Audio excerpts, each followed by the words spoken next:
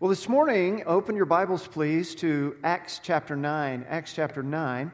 And if you don't have a paper bulletin, which you can get either when you came in the door or at the information counter, you can find the outline of the sermon on your phone, on your tablet, and that's under the YouVersion Bible app and the events tab there.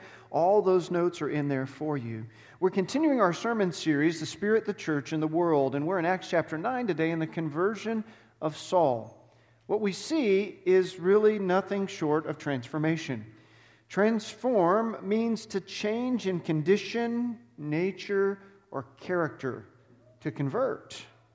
Now, we see transformation happening sometimes in our life. For instance, my daughter is really good at taking various ingredients of things, putting them together, and then adding some heat to it over a certain amount of time, and it transforms into something lovely that we can eat. Last night, she made homemade gnocchi. Do you know what gnocchi is? It's potato flour pasta. She has this thing that looks like a giant garlic press that you put a potato in and squish it out, and then you mix it with flour and salt, and then I don't even know how she did it, but it was amazing. And we have leftovers, so if you want some, call me. I'll give you some gnocchi.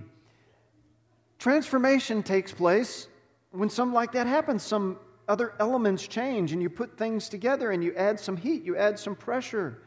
You think about transformation like in a landscape.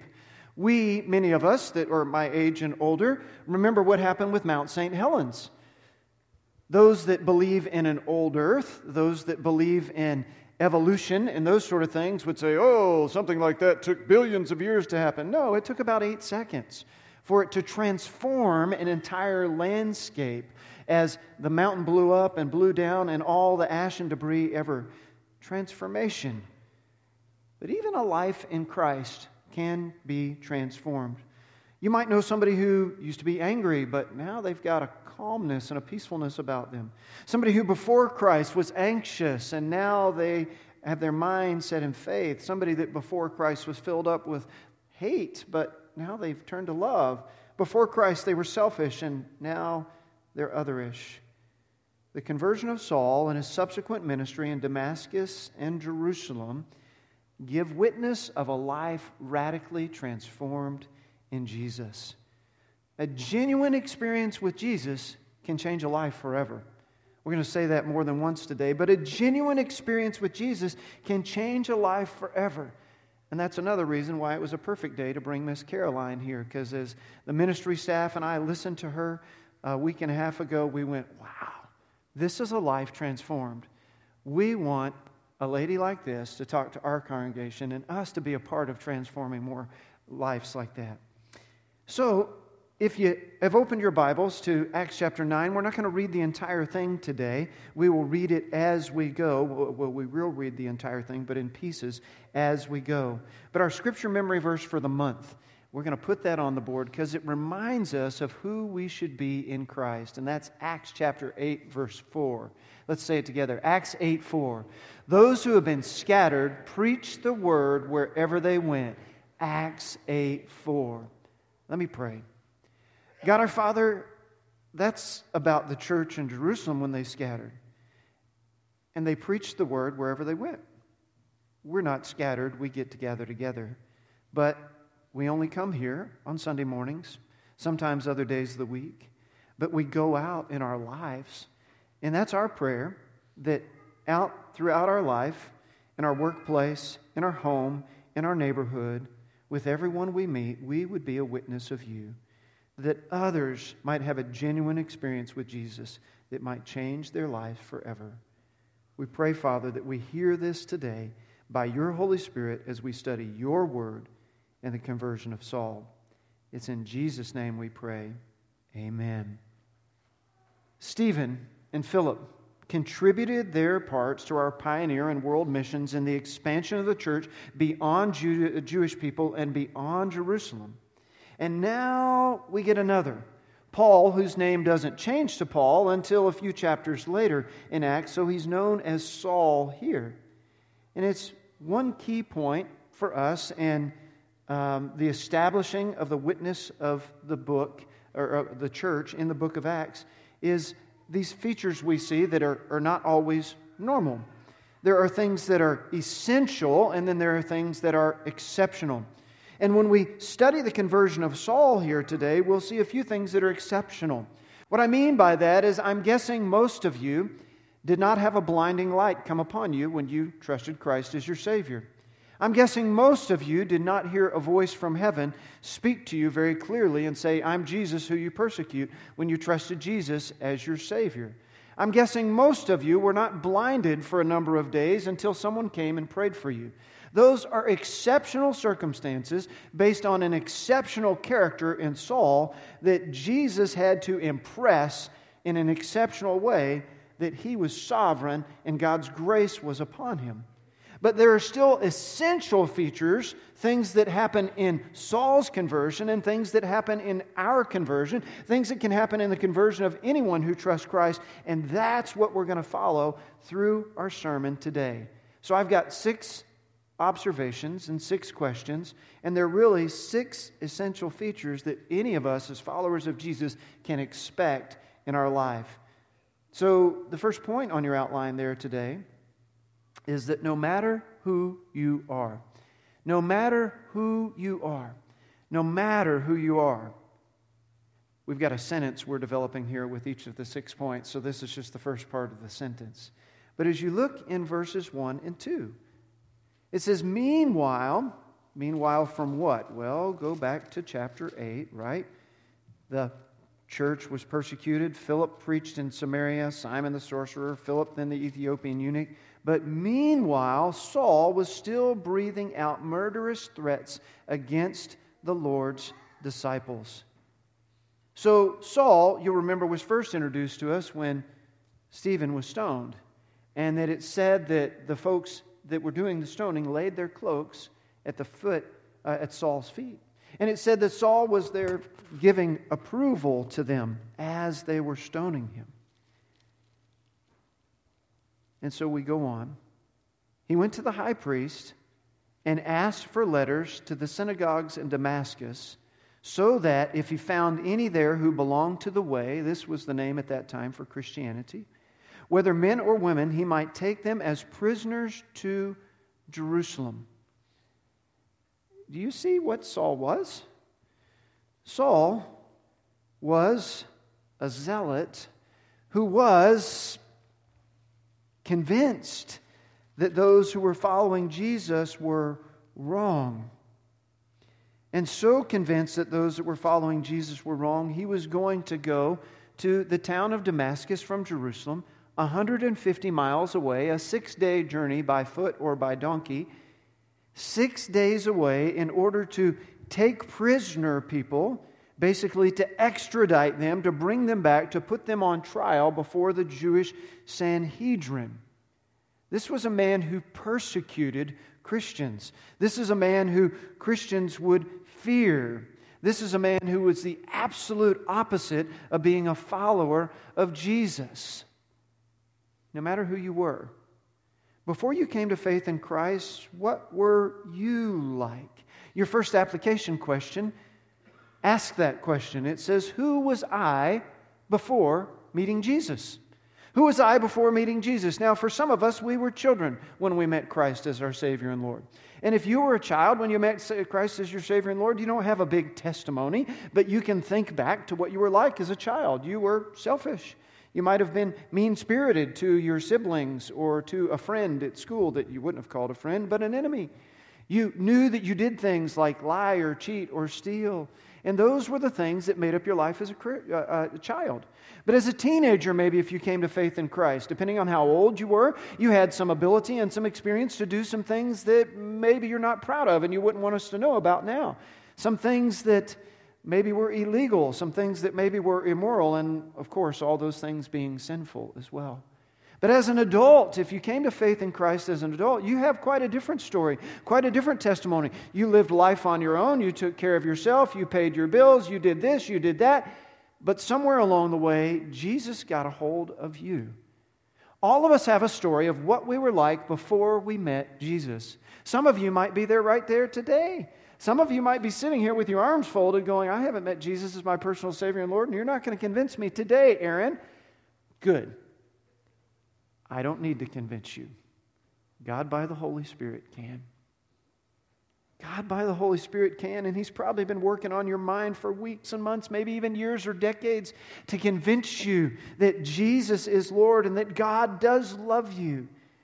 And no matter who you are, no matter what you've done, no matter where you've been, no matter what's been done to you, God loves you.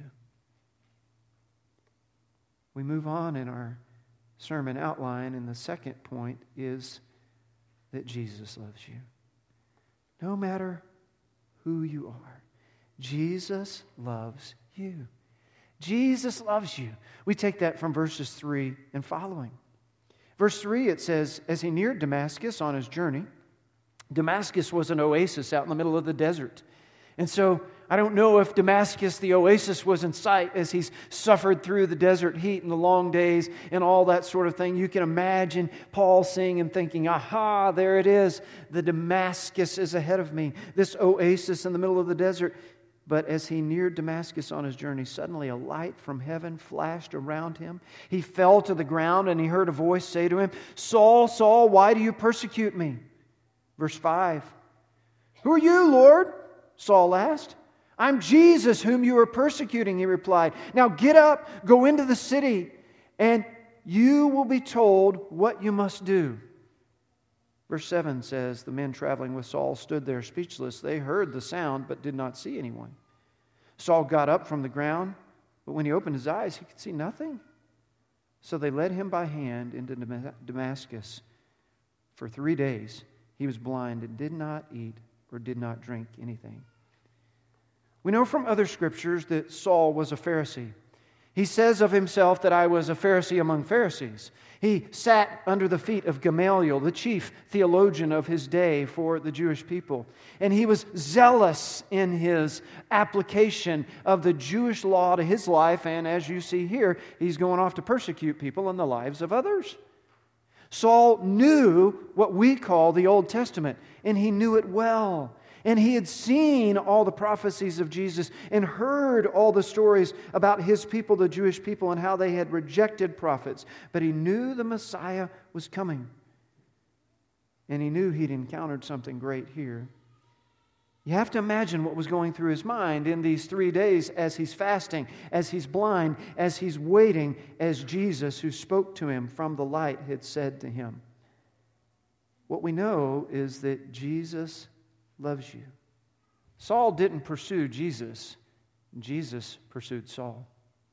The same is true of you and me.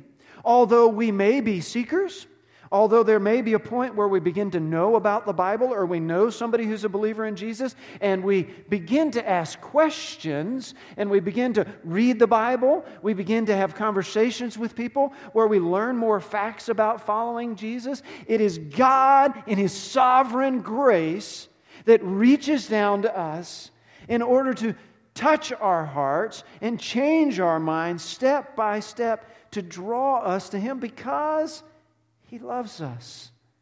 He loves us. Your application question there asks, how did Jesus interrupt my life? Your life's going along pretty good, you think, right? I got this together. I can do my life, whether you're a kid, a teenager, or an adult. You don't need Jesus. You look around the world and you see lots of other people living without Jesus, all different religions, all different non-religions, and they're living their life and they're getting along fine. Why do I need Jesus? We think to ourselves. But God in His sovereign grace works on our heart, works on our mind, calls us to Himself. And we see the need for Jesus. And Jesus, although it might not be in a light, although it might not be in a voice, interrupts our life as we know it because He loves us. Romans 5:8 says that God loves us no matter what. We didn't have to do anything in order for God to love us. John 3:16 reminds us that Jesus died for us. And if we believe that Jesus is God's Son, that we can be His child. John 1:12 says that if we believe Him and receive Him, we have the right to be called children of God. We're adopted into God's family. No matter who you are, no matter what you've done, God loves you, and He sent Jesus to die for you. And this same Jesus is still alive today, still appealing to you to follow Him, to come into a personal relationship with Him. No matter who you are, Jesus loves you, and a genuine experience with Jesus can change your life forever. Let's move on to our third point on your outline today. The third experience that could be common to all of us as followers of Jesus, and that's that Christ followers will help you.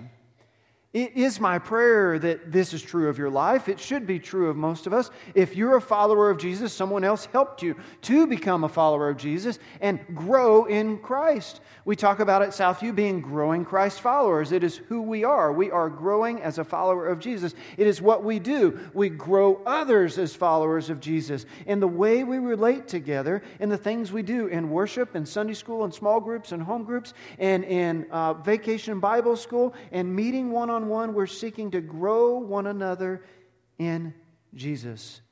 Let's see where that goes for us in verses 10 and following. In Damascus, there was a disciple named Ananias. The Lord called to him in a vision, Ananias. I don't know about you. If God's ever spoke to you in a vision, I believe God still does because God's still sovereign. If you think God can't, well, I'm sorry, you haven't experienced it yet. But if God speaks to you, you will know it's God. That's all I can tell you about that. Yes, Lord, he answered. Verse 11, the Lord told him, go to the house of Judas on Straight Street and ask for a man from Tarsus named Saul, for he is praying. In a vision, he has seen a man named Ananias come and place his hands on him to restore his sight. So if you're Ananias, you're going, all right, God is speaking to me. God's given me some very specific instructions. That's crazy enough. And now he's telling me I'm going to put my hands on this guy and he's going to receive his sight. How long has the guy been blind, God? What are you asking me to do here? I mean, if I'm Ananias, I got all sorts of questions in my mind. But look at Ananias' response, verse 13. Lord, Ananias answered, I've heard many reports about this man and all the harm he's done for saints in Jerusalem. Saul was known.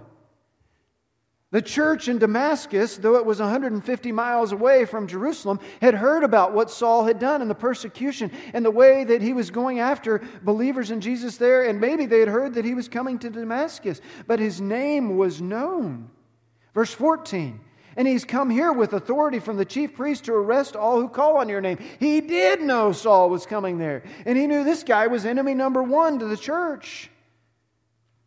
Verse 15, but the Lord said to Ananias, go, this man is my chosen instrument to carry my name before the Gentiles and their kings and before the people of Israel. I will show him how much he must suffer for my name. Isn't that amazing? God in His sovereign grace had chosen Saul to be His instrument, a witness to the Gentiles, but also to the Jews. And God in His sovereign grace says to Ananias, here's what Saul is going to be, and you've got a very special part to play. Have you thought about that? That the person in your life who's not a believer in Jesus, that may not want to talk to you about Jesus, that may even reject you because you talk about Jesus, God may have a very special part for them to play.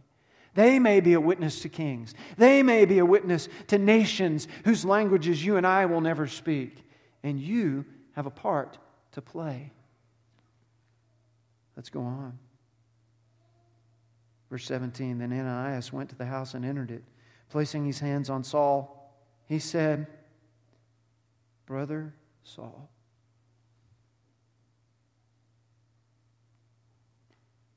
Saul had gone out to persecute the church. And these may be the very first words spoken to him by a follower of Christ since he had met Jesus himself. And what does Ananias call him? Brother. I grew up in Texas. Pastors are called brother. I was not Pastor Aaron. I was Brother Aaron. That's just what you call pastors in Texas. Brother Aaron. And I came here and I still call people brother and sister, and I still may do that today. And it's not so much here because it's my habit from growing up in Texas, but it's because I want to emphasize that we're the family of God. So when I call you brother or sister, it's not because I'm a Texan. It's because I see you as a brother or sister. And I pray that you feel the same way. And if you call me Brother Aaron, it's not because you're from Texas. It's because you see me as a brother. That we see each other as part of the family. And here, Ananias' first words recorded in Scripture to Saul are, Brother Saul, the Lord, Jesus, who appeared to you on the road as you were coming here, has sent me so that you may see again and be filled with the Holy Spirit. There were two things that were going to happen when Ananias prayed for him there. Verse 18, immediately something like scales fell from Saul's eyes and he could see again. He got up and was baptized. Before he did anything else, he got baptized. And after taking some food, he regained his strength. He got baptized even before he ate. 3 days he'd been fasting. Amazing. What was our point there? Our point was that God may send someone else to help you. God used Ananias to help Saul. Because there was something Ananias needed to learn, there was something Saul needed to learn, and there's something you and I can learn from this, and that is whether somebody is just newly converted or whether somebody's been a believer in Jesus for a while, we can help them grow. Your application question on your third point is this: who assisted my growth in Jesus? Who helped me grow as a Christ follower? A teacher, a pastor, a friend, a family member? Was it intentional? Was it direct? Was it indirect? And I'm not just talking about your growth in knowledge, your Sunday school attendance, your worship attendance, those sort of things.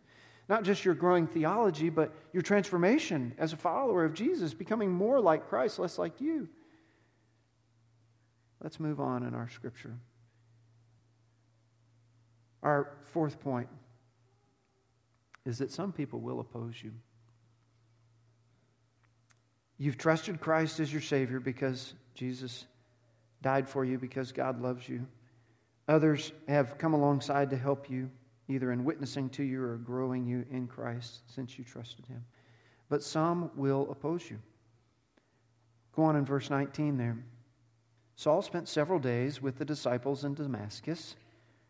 At once he began to preach in the synagogues that Jesus is the Son of God. Well, how could he preach right away? Well, any of us can. You don't need a theology degree to preach. You may not preach in a synagogue, you may not preach in a church, but you preach to people in your life. You share the gospel with them. Remember, however, Saul knew everything there was to know about what we call the Old Testament. He just didn't see Jesus as the Messiah yet, but now he does. Verse 21, all those who heard him were astonished and asked, isn't he the man who raised havoc in Jerusalem among those who call on this name? And hasn't he come here to take them as prisoners to the chief priests? Because remember, he's in the synagogue with the other Jewish people. And the other Jewish people are going, wait a second, time out, Saul. Didn't you come here to take people who preach this name back to Jerusalem and now you're preaching the name? This doesn't make sense to us, Saul. I mean, they had to go, slam on the brakes. Yet Saul grew more and more powerful and baffled the Jews living in Damascus by proving that Jesus is the Christ. The Holy Spirit was with him, and he was speaking and preaching and teaching. Verse 23, after many days had gone by, the Jews conspired to kill him. He had gone there to take other people, but now they want to kill him.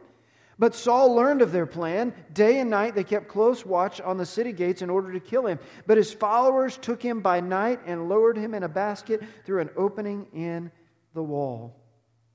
There's some that are going to oppose you. Hopefully they don't want to kill you. Hopefully they don't lie in wait for you, but that is what happened in the life of Saul, which leads us to your application question or your fourth point here. And that's, who fought Jesus as I shared him? As I shared Jesus with somebody else in my life, who's fought? Who didn't want to hear about it? Who was angry with me? Who opposed me?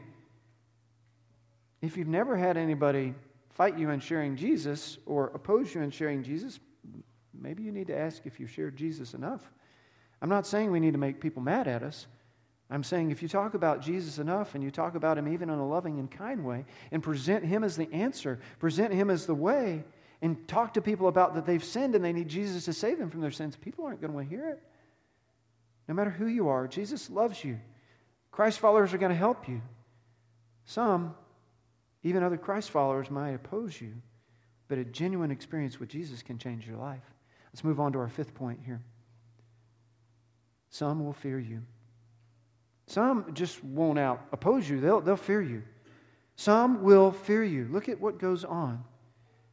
Verse 26.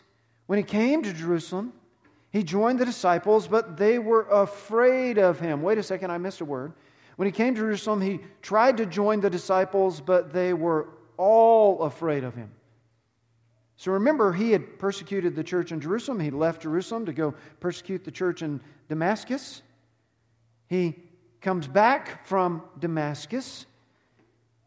What we don't have here is that when he came to Jerusalem, or that sometime later idea, is that it was actually after many days had gone by. Paul tells us in Galatians chapter 1, verse 17 and 18, that the many days that happened in Damascus was 3 years. That he had gone out into the desert. So he was in Damascus for a little while, preaching and teaching in the synagogue. Hypothetically, he'd go out to the desert. The Holy Spirit would speak to him. He'd come back into Damascus, speak to them. Or he was in Damascus for a little while, in the desert for 3 years, and then he just went straight to Jerusalem. But anyhow, the period of he goes to Scripture that Paul tells us in Galatians is 3 years. So 3 years later, he goes to Jerusalem, and they're still worried about him and afraid of him, the believers in Jesus. They were not believing, it says at the end of verse 26, that he was really a disciple. Verse 27, but Barnabas, whose name means son of encouragement, took him and brought him to the apostles. He told them how Saul on his journey had seen the Lord and that the Lord had spoken to him, and how in Damascus he had preached fearlessly in the name of Jesus. So Saul stayed with them and moved about freely in Jerusalem, speaking boldly in the name of the Lord. So the church in Jerusalem was afraid of him to begin with. But let's go on in verse 29. He talked and debated with the Grecian Jews. So these were Jewish believers of Grecian background or Roman background, Greek their first language. But they tried to kill him. Somebody else hates him here. When the brothers learned this, they took him down to Caesarea and sent him off to Tarsus. When you take a stand for Jesus, some people aren't just going to oppose you. Some people are going to fear you. They won't know what's going on and who you are, which leads to that question. Who doubted or hated me? Remember, there were those Jewish believers in Jesus that doubted he had really been converted. But then there are the Grecian Jews who hated him and wanted to put him to death. Paul's got a pretty good track record here, right? He's been a witness in 2 cities, Damascus and Jerusalem. Both of them had people that wanted to kill him. I mean, I don't know what he's doing there. He's standing up for Jesus. I do know what he's doing. But he's doing it in such a way and arguing so persuasively that people just would rather kill him than listen to him. Remember our points here, that no matter who you are, Jesus loves you. That some will oppose you. Some will fear you. And a genuine experience with Jesus can change your life forever. Which leads us to really our sixth and final point, which is our conclusion today. That God gets the glory. God gets the glory. When your life is changed, when you're a part of changing others' lives, God gets the glory. Even though we celebrate things here and we say thank you and way to go and I love you and I'm so glad you've served that way and you've used the giftedness and the abilities that God's gifted you to serve in His kingdom through our church and outside of our church, God ultimately gets the glory. A friend of mine, Pastor Glenn Stone, who died tragically in a car accident 2 years ago, said this. He said, "Nothing's greater than God's glory." Nothing is greater than God's glory. He went on to say, nothing's more lasting than His love. Nothing's more moving than His mission. God has called us for His glory, to share His love, to reach the world for Jesus. God gets the glory. Look at verse 31. Verse 31 says, "Then the church throughout Judea, Galilee, and Samaria enjoyed a time of peace. It was strengthened and encouraged by the Holy Spirit. It grew in numbers, living in the fear of the Lord."